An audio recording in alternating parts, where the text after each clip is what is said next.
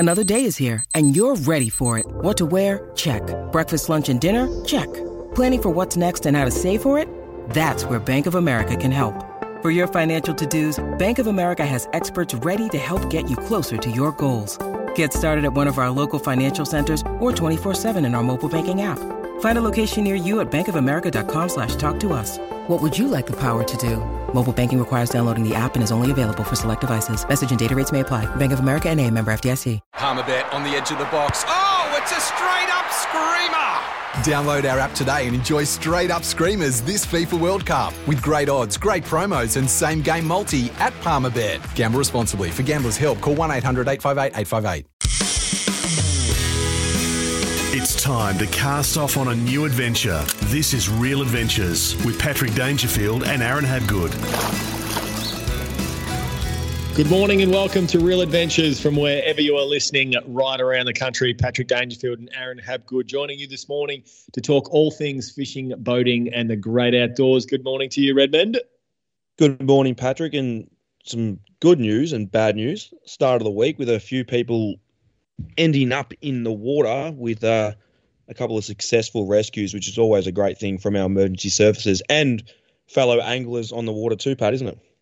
It certainly is. A dad and his twin sons, both 9, were rescued off Western Australia. They set out off Dawesville and a freak wave capsized the boat. Now, the boat sank in a matter of seconds. And they were extraordinarily lucky because a VHF floated to the top of the surface where they were able to call for help. But they were in the water for 2 hours.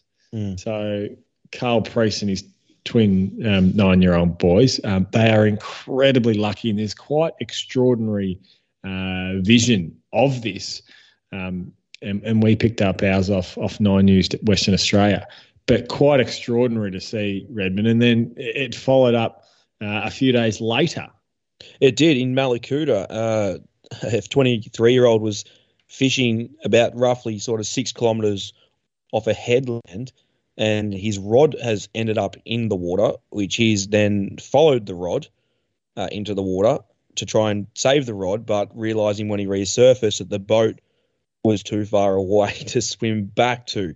So a little bit silly there, but in hindsight, thank God for technology, because he had his mobile phone in his pocket, which are now waterproof, and he has rang the local caravan park via Siri on his phone and managed to call them, who raced out and actually, basically, let's be honest, saved the man's life. Got him. He was in 60 metres of water. Let's be honest, off Malakuta in Victoria, the water isn't off like it is off Perth at the moment. It's quite chilly. So they got him in. He had hypothermia, but he is alive and well, which is great to hear. So, like I said earlier, it's fantastic to have other fishers out there helping out one another when in need, as it should be. He was incredibly lucky. I think Carl and his sons were equally as lucky, because he actually swam back underneath the capsized boat in order to trigger the EPIRB. And we've often spoken about the importance of having an EPIRB on any boat, regardless of where you're going or how safe that you think it may be. So that enabled rescuers to know exactly where they were. But what you just said there, Pat, was knowing where your EPIRB is. It's not going through the cabin and searching for your EPIRB. You need to know where it is. So mine is on the passenger side of my boat in a brace, which is in the hub. It's built, well, the pocket, I guess, in the side of the boat is built in the mould for my EPIRB. And that's where it is. It's got a purpose. It's not in a box in the cabin that could potentially float away. It's braced in. It has never, I'll be honest, I've had the fire extinguisher with the brace that I've got when I bought the fire extinguisher has fallen out a couple of times, but the EPIRB will not move. They're lighter. They will not move. The fire extinguisher is, 2 and a bit kilos. So when you're hitting big waves at Apollo Bay, and I've only had it fall a couple of times in big seas, where you don't want that EPIRB flying around your cabin or in a box, in its box still where you haven't registered. So just register it. It lasts a long period of time. A little bit pricey. I think we reviewed them a few weeks ago. And if you do want to listen to any of our shows of Real Adventures, make sure you download the Real Adventures app. It's on any smart device. There's plenty of recipes on there, as we all love our food as well, Patrick. But like I said, safety, EPIRB, it's one thing you need to have ready to go. Let's talk about rogue waves and managing that as a skipper when you're out fishing, when, whether you're on a 14-foot boat or a 6.5 metre boat out in really significant weather, what are the things and cues that you look for when they do approach? Because you've had a really close call earlier in the year where you were hit by a rogue wave, but managed to manoeuvre the boat and attack it in a way that saved you from capsizing. So for those out there, should it ever occur, and it's going to, if you're going to spend decent amount of time on the water throughout your boating and fishing life, you're going to experience different conditions regardless of how up to date you are with weather reports and the like. It's just Mother Nature at times will turn its back, and you've got to deal with the consequences sometimes. So what are you looking for when you're out on the boat and all of a sudden that rogue wave appears? Quite clearly keeping calm is one point, but what are you doing with your boat in order to manoeuvre it? Because there's plenty of YouTube videos that we've seen, Redmond, where boats are turning around, running away from the waves. The best course to safely, or as best as possible, safely manoeuvre the boat around these waves. So just to clarify a rogue wave and where they often are. A rogue wave, so if you're in, say, 70 metres of water off Barwon Heads and you're fishing on a day like we had during the week, it was a beautiful Thursday we had. I'm fishing there. I know, I'm 99% sure, probably 99.9% sure. I'm not going to get a rogue wave out there. It's a rogue wave. It's not going to happen. I'm just not going to get a freak wave show up in the middle of nowhere for no reason on a calm day. Days where it's really rough, like you got chop building on chop on swell, you got to remember, if you're fishing, say, Apollo Bay or Portland and you're 20, 30, 40 kilometres out and you're in 20+ knot winds, chop will build on top of swell. And you add another metre of chop on top of a 3 metre wave of swell, and it whitecaps. That's a lot of power falling off a wave. So realistically, unless you put yourself in a place in deep water, that's when it can possibly happen. But to clarify a freak wave, it tends to happen in a place that, I guess, to give you an example, a place like the Port Phillip Bay Heads, crossing a bar at Lakes Entrance, Narooma, crossing the Barwon River, where it's an entry point often where it meets either shallow water or also a place where pressure is involved too. And what I mean by pressure, when you've got ocean current, so a place like Cape Schanck or down off Eden off Green Cape, where you've got really, really strong currents meeting directional changes of other currents. And what happens is you've got water pushing against one another. And if you're in the bath, sitting there with your soda up, the soda that fixes your muscles, whatever that's called, Patrick, you know that is soda. Yep, sitting in the bath there, and you push your hands together and clap them, what's going to happen? The water's going to throw up and hit you in the face. And that's the same thing as what I'm talking about around capes and tidal waters. Freak waves often happen in the same areas rather than in the depth of water that if you're just traditionally fishing. Port Phillip Bay, you're fishing the snapper in 20 metres, you're not going to have a massive freak wave just show up out of the middle of nowhere. And like I said to you before, often it's wind that causes it. You don't have the pressure in the bay, in the middle of the bay for snapper. But if you're fishing somewhere, like I said, off Green Cape, you're doing the kingfish and you're knife jigging and you're drifting around, you've got a nice 20-knot wind or even a 10-knot wind, and you're coming around the current and it's meeting another current. Hence, another example, Port Phillip Bay Heads, it pushes up, it throws water, and it can throw a freak wave. So what I'm trying to say is a lot of this stuff happens where it happens rather than on your general area that a lot of people tend to fish. So it's more of your crossings and places like capes where things happen. Now, how to handle them? Let's be honest, a freak wave is a freak wave sometimes, and you could be unlucky and it could swamp you. I could be out a day off Barwon River, coming in nice and calm, not concentrating properly, and a freak wave can come up. All it takes is a pressure wave to build, coming in with off another wave or off a ship even, and it builds and it throws a wave up. But once again, it's in a place that you sort of know it could possibly happen. So just be extra careful, have your life jacket on. It's a lot safer to do so.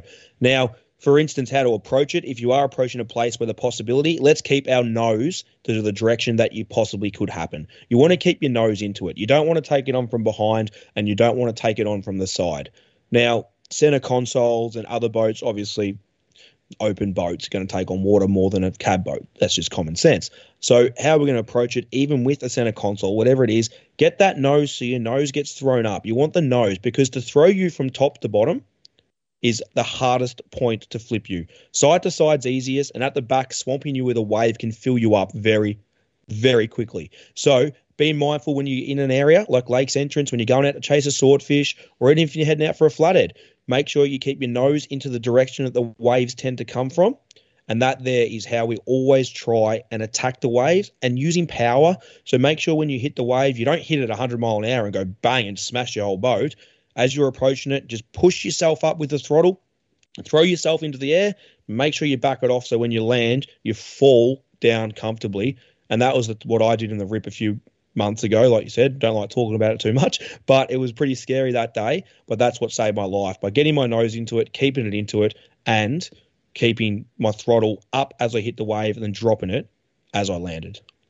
Let's take a look about what's biting around the country. Victoria, Lake Eildon at the moment, Redmond. There's been some huge Murray cod being caught. Sonny Martins, or his socials is, he likes to call himself Freshwater Prodigy, landed a thumping 110 centimetre Murray cod, an absolute smoker. The Bem River is fishing really well with estuary perch being caught primarily on soft plastic lures and in Port Phillip Bay, Redmond. Yeah, whiting in Port Phillip Bay. Now, the reason I say whiting, we had some massive swell during the week, Pat, didn't we? Huge. You driving home from the footy club, you would have seen it each day. And yes, it eased a bit now, but it was cranking. And once again, fishing down south, that ocean water's coming in, that heats up out there, fishing at the bottom end of the bay, fished really, really well. Western Port fished really well for squid as well on the outgoing tide once that sort of dirty water pushed out of it. There's some squid starting to show up around the Lonnie Bight at Queenscliff, but the problem is that water. You need that clear water. And when you're getting the whiting like we are, you're probably not going to get the squid like we are. Heading over towards the border, we've got Mulloway and the Nelson. They fished really well this week. You're approaching that moon, so that moon always fishes well for the Mulloway if you line up the right time and place. Now, squid strips, you can even run slimy mackerel fillets, even salmon fillets. I find that they are a quite aggressive fish when they're on. You quite often don't get one or two fish. They're a bit like snapper. If they're on, they school up, especially in the Nelson, and they feed really hard. Squid strips is probably my go-to boat, though. Go-to bait, sorry, not boat. Go-to bait, and the fish are well over that metre mark at times, which is really, really, really cool to see. New South Wales, Port Hacking, and even Sydney Harbour at the moment, Redmond, have had plenty of schools of salmon showing up, casting generally metal slugs or trawling around them with skirts, been working pretty well. It's obviously been quite confusing for anglers at different stages around the lockdown, around where they can and can't go. Obviously, you've got to be within 5 kilometres from your home, from your front door, rather. So if you do want or need more information, make sure you head to the New South Wales government website and you look up your fishing, because they'll give you greater directions around what you can or can't do. And heading just over the border, just past Nelson, we're going to go to Port Macdonald. Those big barrel bluefin tuna have showed up. Haven't seen massive reports from Portland in the past few weeks, but the reason I say this, and Portland obviously being in Vic, but Port Mac, the fish tend to go there first and then make their way down to Portland. So it was this time last year where I was getting a lot of fish. So for those that can travel, do so. Port Mac is in South Australia, so make sure you stick to the rules and regs that you need to do with the government. But Port Mac, big barrel bluefin tuna, hopefully making their way for Portland for the guys that are in Victoria. And if you go just over to if you head over to Wool Bay Jetty as well, calamari, Pat, hoods up to 35 centimetres, pretty much sunset, sunrise. You're guaranteed your bag pretty much from the reports that I'm seeing. All honesty, look, get down there if you can, because it's time of the year, red hot fishing. Be smart with your jigs. Start with a size 3.0. If it's calm currents and there's no tide, maybe drop it off to 2.5 if you are hitting the bottom too quick, or even if you aren't getting to the bottom because the tide's moving or it's a bit deep, just up it to 3 to 3.5. So just be smart with the size of the jig that you are using. Across the Bass Strait, beautiful Tasmania, Waiatea, there's been some really large brown trout being caught, Redmond. Yeah, there has. There was one during the week that was caught on fly, which went 13 pounds, Patrick. And I'm not a pound sort of person, but even I know that's big. So it's a cracking fish. So that's great. Teal Bay is fishing really well for browns and rainbows as well, up to 4 kilo on small divers. And heading into the salt water, tuna out of the east side of the Tasman Channel, Halcos. Skirts are okay, but the Halcos, and we spoke with this from Chris Vasilevsky from Gone Fishing Charters, it'd be a month back now, and he said this year the brown, he called it the Brown King. He called it, I don't even know if it's the real name of it, but any Halco that's brown, he reckons it is dynamite, and it's working once again in probably the same fish making their way around the backside of Tassie there, Pat, but 25 to 30 kilo fish out of Tassie as well. So that's really good to see too. Wrapping up Western Australia, fishing off the rocks in Fremantle, seen plenty of calamari, Redmond. What about snapper around there as well? Yeah, and if you're fishing off the rocks in Freo, getting those fresh calamari, if you get the right conditions, and we always talk land-based fishing with the right conditions. You don't want to go there on a clear, beautiful day. If you can get a bit of onshore breeze breaking in on the surface, pretty much where you want to chuck your baits in. So what I'd be doing is as that squid comes in, I'd be nearly throwing, you could throw it in live, you can pull the head out, put the head on, or you can strip it up or ring it up.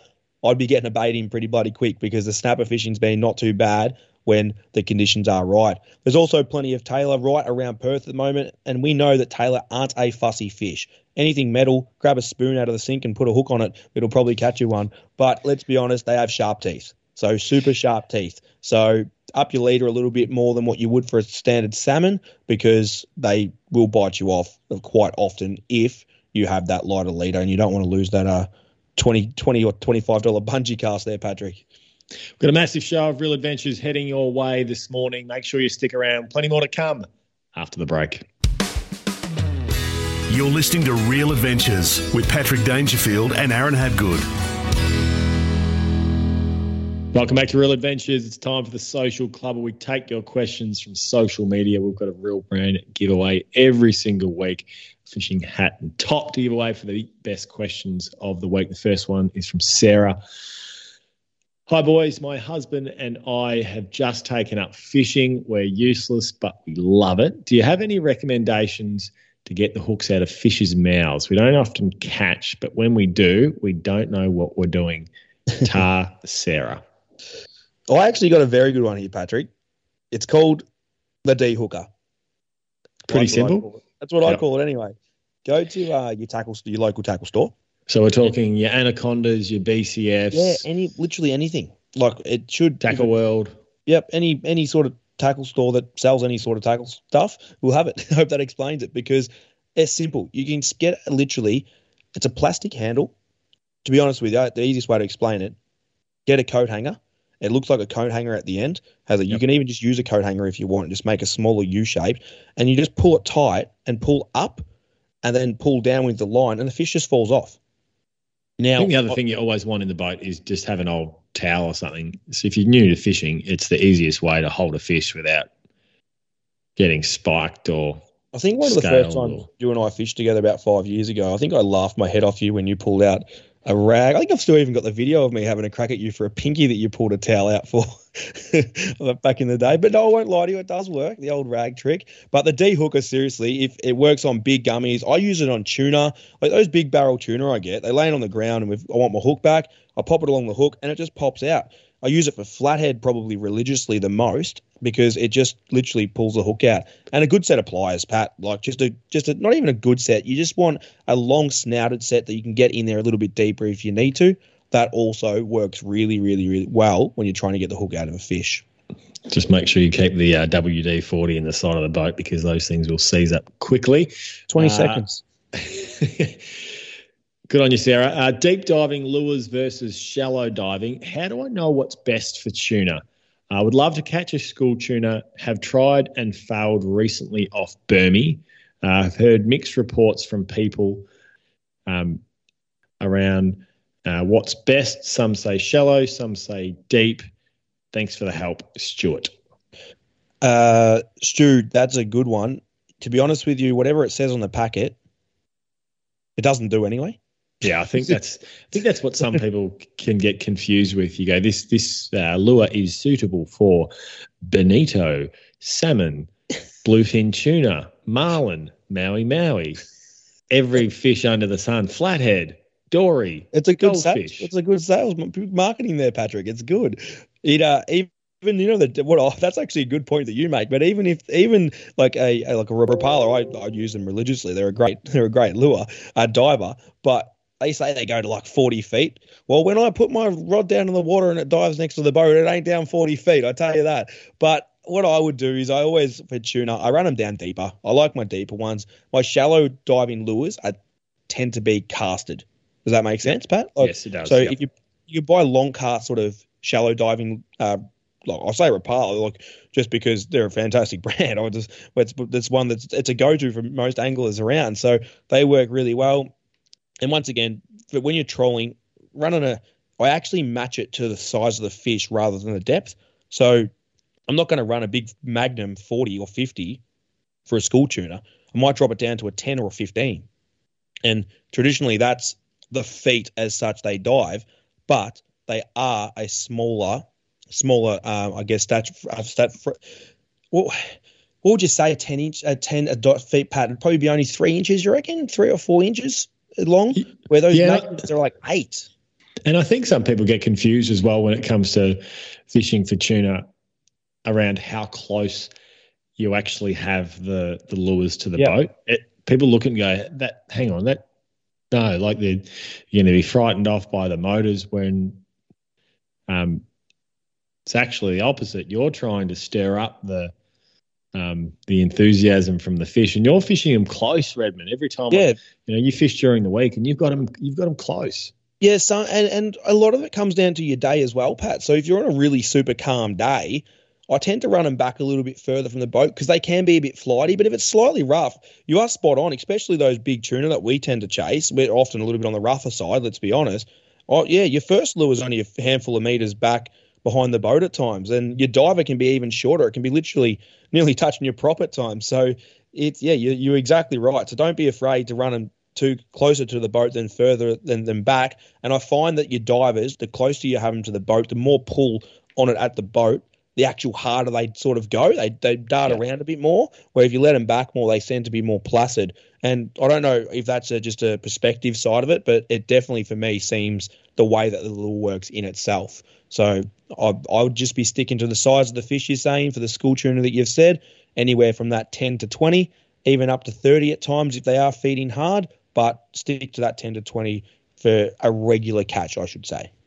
Good on you, Stu. Hi, guys. Carpet or the new mod flooring that I see everywhere, like SeaDeck and UltraDeck or similar. Carpet is so much cheaper. I'm not sure I can justify how expensive all the mod flooring is. Cheers, Pete from West Australia. I love my Mercury engine. I love it. I literally love it. But I'll tell you what, I nearly put the flooring in before the Mercury engine because my feet at the end of the day, Pat, I tell you, it makes a difference. That U-deck that I run in my boat, I haven't got the best feet, to be honest with you. I've got pretty flat feet. I get very sore in the feet, and I know you do as well, Pat, because with footy and stuff, you always got sore feet. Your toes are the ugliest on the planet, let's be honest. But it's definitely much nicer on your feet. I think you make a good point because what it is, it's a foam layer that's glued to the bottom of your flooring, this mod flooring, that Pete's talking about. Now, yes, it is expensive, but if you've been out on the boat for 10 hours and especially if you're barefoot, nowadays I'll chuck my runners once we've got in the boat just to look after my feet. It just gives you that cushioning that you don't get from other flooring. You certainly don't get it from checker plate. You don't get it from your fiberglass flooring, and then your carpet. I mean, it looks nicer than say checker plate, but it doesn't give you that same. And also the cleaning factor with carpet. And people will say, "Oh, how does it clean up?"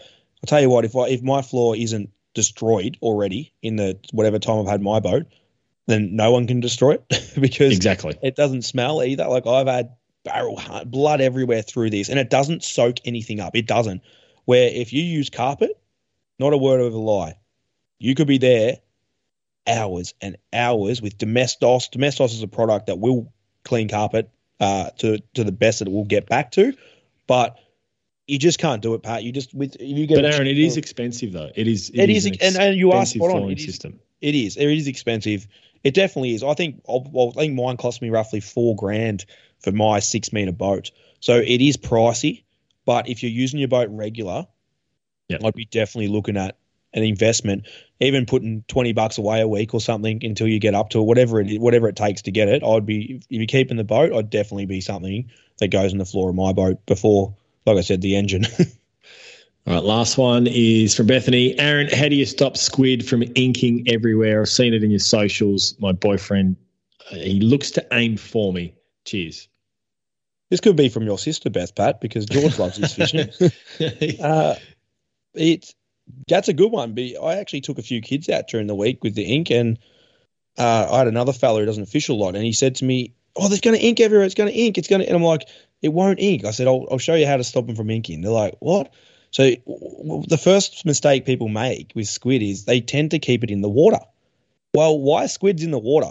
It can just keep producing ink. So you need to get it out of the water. And once it does that sort of initial ink out of the water, without going back in water, that tends to be that ink that's lost. Now, when you get it up into the boat or towards the direction of the boat, so let's talk about an average squid, Pat. We'll talk about a nice 15, 20 centimetre hood. I tend to lift it up with my rod. So I pull it up and I get it out of the water, and you can hold it out with your rod, and then I swing it up to me. So just under roughly half a rod length I'll have hanging out in line, and I'll lift it up, and then I'll grab the squid jig with my hands when it comes to me. Why the squid isn't in the air? Now listen to the numbers here. 95% of the time they don't ink. The 5% they do, it's often a faceful, but 95% of the time they don't ink. You can hold it up for a photo and they don't tend to go. But if you knock something, if you knock the side of the boat, or if you knock the bait board, or if your young child tends to knock it with the rod accidentally, game over. You're done. It's ink everywhere. So it's when it touches something is when the squid actually inks. Hopefully that saves you a few dollars at a car wash there, Beth. Love that. Beth, well done. You are our Real Brand winner for this week. Send us a direct message and we'll send it out to you as soon as we can.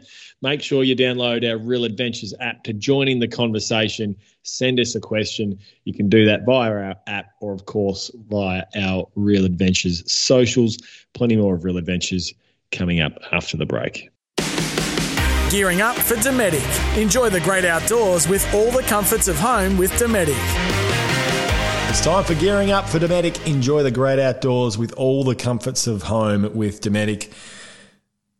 iFish starts in 2 weeks' time, September 5. Paul Worsling, the host of iFish, joins me this morning. Good morning, Paul. Good morning, Patrick. Sounds like I need to be out fishing. If iFish is on in 2 weeks' time, I've got fish to catch. Well, we're looking forward to it. So, as you said, it's in 2 weeks' time. What can we expect from this season of iFish? Well, based on current situation, it's been difficult to say the least, but we've still managed to get out there and do some incredible things. We're talking massive southern bluefin tuna, 80 kilometres off Apollo Bay.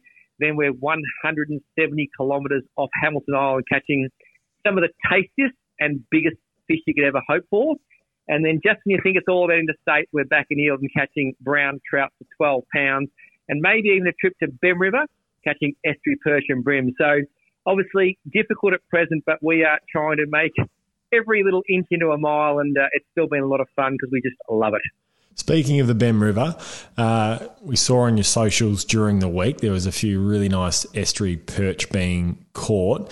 Take us through how you're fishing for those. They look spectacular.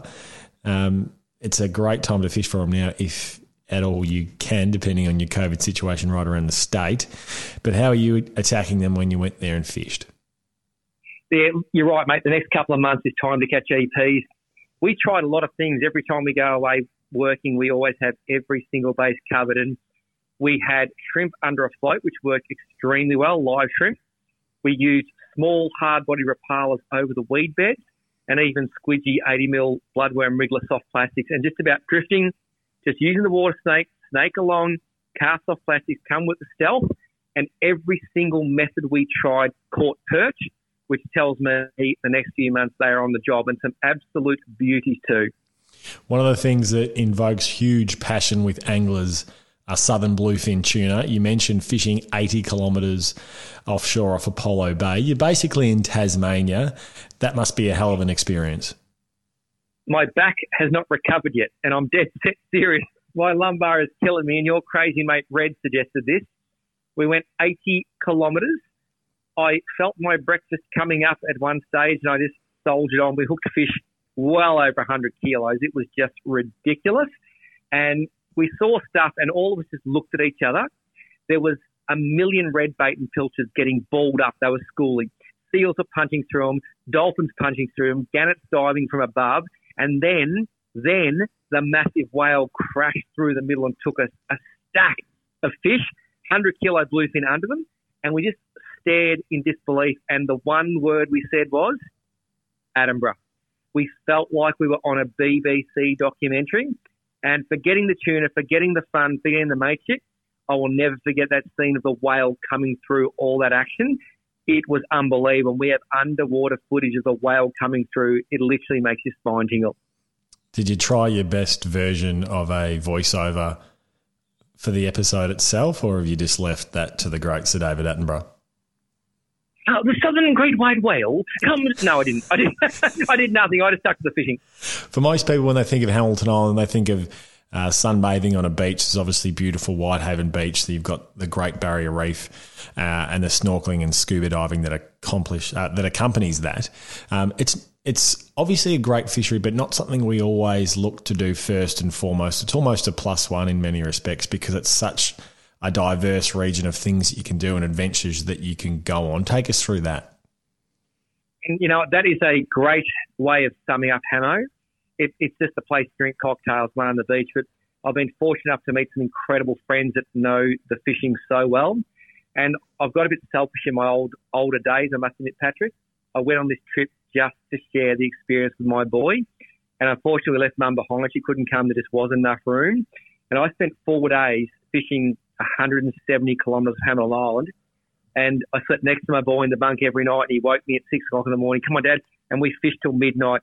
And we caught some of the most incredible red emperor that broke hooks, red emperor that broke 100-pound line, largemouth nanoguy, giant trevally. I was having my breakfast one morning, bacon, eggs, 12-foot sleepy shark while I'm having my breakfast. It's just the sort of thing that very few people will ever get the chance to share that with their family, their best mate, the people they love. And the stuff we filmed, not only was it great television, but more importantly for me, it was stuff that my boy and I will just never, ever, ever forget. And I can't wait to go and do it again. It was very, very cool. We're chatting to Paul Worsling, the host of iFish. If there's one fish throughout the new season that you're looking forward to showing people, Paul, which is it and what capture is it? That's like saying you've got 2 kids, haven't you, Patrick? Yeah, well, I do have a favourite because George is which one's your favourite? George is very, very easy, and Hurricane Flick at the moment is an absolute nightmare. So you're not supposed to pick a favourite. But I love it. Look, it's. I've only got 1 kid, so I'm safe. Just the favourite and the least favourite. Look, I think it's too hard to pick one, but wow. Yeah. Computer says no. Look, for me, every fish, the next fish is going to be the most favourite. The one I caught last is the most favourite. I think some of the stuff I did off Hamilton Island with Jet was probably the best, just because we got to turn the cameras off. We caught plenty of fish, and we just put lines down, having dinner, a couple of drinks, just chilling out, and we caught some red emperor that would push maybe 10 kilos, and they're a special fish. And even for my editor Eddie, and my producer come along, he didn't drop a line all week. And just before he left, I said, you boys have to drop a line. He dropped 1 line at the bottom, caught his first red emperor ever in his life, 5 kilos, and the smile on his face, that was possibly my favourite fish of the series because it gave something to someone they'd never had before, and that's pretty cool. Can I give you my 2 cents? Lake Eildon, giant trout. I'm looking forward to that. Yeah, look, I've still got a smile on the face, mate. We have a permit to film, and I got to say we don't rub it in people's faces because I actually feel bad. A lot of people are struggling a lot at the moment, so I'm literally working only when I need to get stuff done, get home. I'm not sharing any photos because I just don't think it's fair at the moment. But yesterday, Christy and I left home very early. We drove to the Eildon Pondage. We did have some advice that fisheries had stocked at the Pondage with some pretty good fish, and the whole idea was set a picnic table up, cook a pot of coffee, cup of tea, snags on the barbie for lunch, and just enjoy the moment. I heard a great quote recently, you've got to be where your feet are. No point thinking about tomorrow or yesterday, be where your feet are. And we were where our feet were, and we caught some spectacular trout, like as good as you get anywhere in the world. They're stocked fish, they're brood stock, but they're still special. And we drove home over the Black Spur last night with a very big smile on our faces because you've seen the pick, Paddy. It was pretty cool.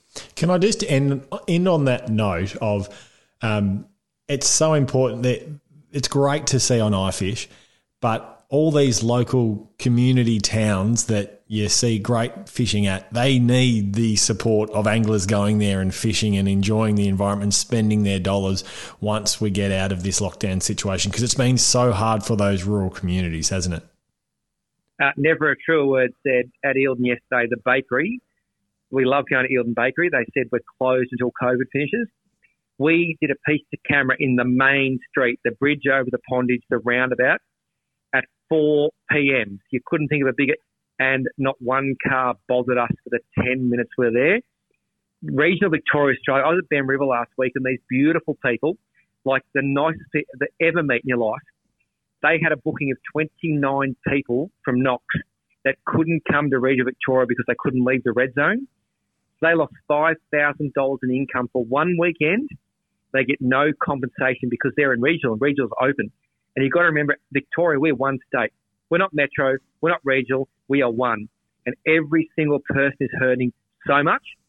And you've just got to back and be ready when this finishes. Go to regional, buy a pie, stay the night, get some bait, and just support, because every single person I speak to, Patrick, is hurting in some way, shape or form. And it's going to take a bit to get out of this, but I'm hoping that fishing and a bit of travel might help. Beautifully said. Paul Worsling, the host of iFish. iFish is coming out in 2 weeks' time for their all-new series. We can't wait for it. Paul, thanks for your time this morning. Thanks, mate. You're listening to Real Adventures with Patrick Dangerfield and Aaron Habgood. Welcome back to Real Adventures. Redmond, we've seen over the last probably 5 to 6 years the increase in popularity around jet skis and fishing, and fish skis as they've become affectionately known. And Sea-Doo really has controlled and cornered this market. They've got purpose-built watercraft specifically for fishing. And for the first time in 2022, we're seeing Yamaha starting to roll out fishing-focused wave runners. So it becomes their sort of first proper direct rival to the Ski-Doo Fish Pro range. But what's different about this, and what I really like about it, is that you can custom make the shells and the structures that are on the back of these jet skis to suit the fishing that you like. So I read a fascinating article on boat sales during the week, and they had some great photos around how they'll look and how functional they'll be. And the great part about it is it can all be taken off. So you can use your jet ski during the week for, whatever it might be. And then when it comes to using it for fishing, you can then add on, it's almost like a trailer cage at the back where you attach your cool box and the like, and it's got all your accessories, whether it be rod holders. There's even little attachments so you can have your fish finders and those sorts of things. So they've hit the market. They're not super cheap, but estimates earlier around that sort of $1,500 mark once it lands in Australia, plus all your other add-ons. Nothing in boating is ever cheap, so it doesn't really surprise us. But it's certainly some consumer-friendly competition for Sea-Doo, which is good to see, Redmond. I was speaking to the missus. I've got the new man at the moment, the new little fella. What is he, nearly a year and a half? Not even. He's 16 months, I think. So I said to Kari, I want to buy a jet ski. I'd love to buy a jet ski, take him out on when he gets a bit older. And she told me basically no straight away.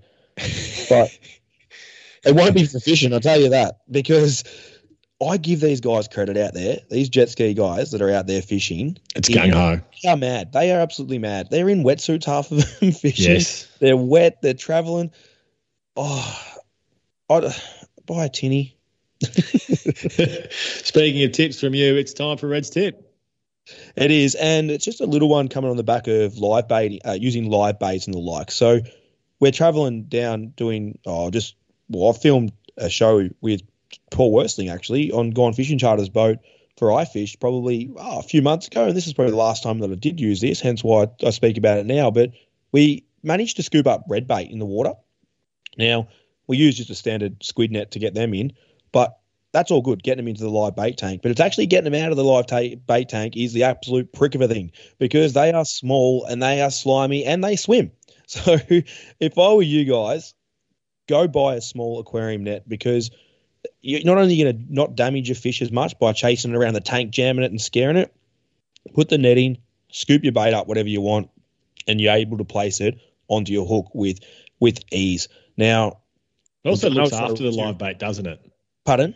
It also looks after the live bait, doesn't it? Because you're not shoving your hand in the tank, especially going mad. Yeah, especially if you don't have a really well set up bait tank that has great airflow. Every time you add something else into it, whether it be your hand or whatever, the water quality, starts to really suffer. Yeah, and with your live bait as well, when you're putting them on, I always like to get a mate to help me, because it's quite often with one hand, especially if it's a big slimy and you're chasing a marlin. I always get, like, when you're bridling, I'm talking about bridling a bait, you got to use two hands to get that Dacron or wax thread through the nose of the fish. So get your mate to hold it for you. Makes it a little bit easier and a little bit user friendly. If you are going to purchase one of these nets, I'm tipping don't buy it from an aquarium store, because they probably put $20 extra on top of it. So maybe eBay. Go to eBay. You don't need nothing too expensive. I'm sure you'll get one for $5 or $6, and it'll make a big difference. It's now time for the flying gaff, Patrick. Take it away. Yeah, the flying gaff this week. I wanted to give actually the flying gaff. I was looking through the Anaconda catalogue. I love looking through different catalogues, and I wanted to give Anaconda the gaff because they've got a metal detector, which I don't think anyone ever needs, but they've got them for $1,029. And it's a bit like me walking up and down the Bunnings aisles. I don't need anything in there, but I just like having it sometimes. And I have no need. Say Aldi. Well, definitely Aldi, but I have the middle aisles in Aldi. They actually should be put, when everyone went into lockdown, the middle aisle in Aldi would be just about the busiest place COVID in the central. state. Absolutely, because everyone's going in there looking for things that they don't need. Anyway, the metal detector is definitely something that you don't ever need. But it's just one of those things that's like, I wonder if there is something on the beach there. Do you know who's right into this? A very good friend of the show, Sammy Goodwin's old man. He ventures out going on his little gold hunts all the time, Patrick. So you might have a friend to go do it with if you purchased it. I'm not. My wife would kill me. So I was going to give the gaff to Anaconda, and they're ridiculously cheap. I don't even know if it's cheap. It might be expensive, but it seemed cheap to me for a metal detector. Now, the flying gaff this week goes to you, Aaron, because earlier in the week you broke your foot, and now I did. Like an athlete of the sea, you've been clipped, and you are now walking around in a moon boot, looking somewhat of the fool. So well done, Coco. You haven't had a gaff for a while, but the gaff is yours for this week. I tripped over the jockey wheel. That sums up my day. Oh, crap. I'm going to Thanks for your company this morning. We hope you've enjoyed the show. We'll see you next week on the water.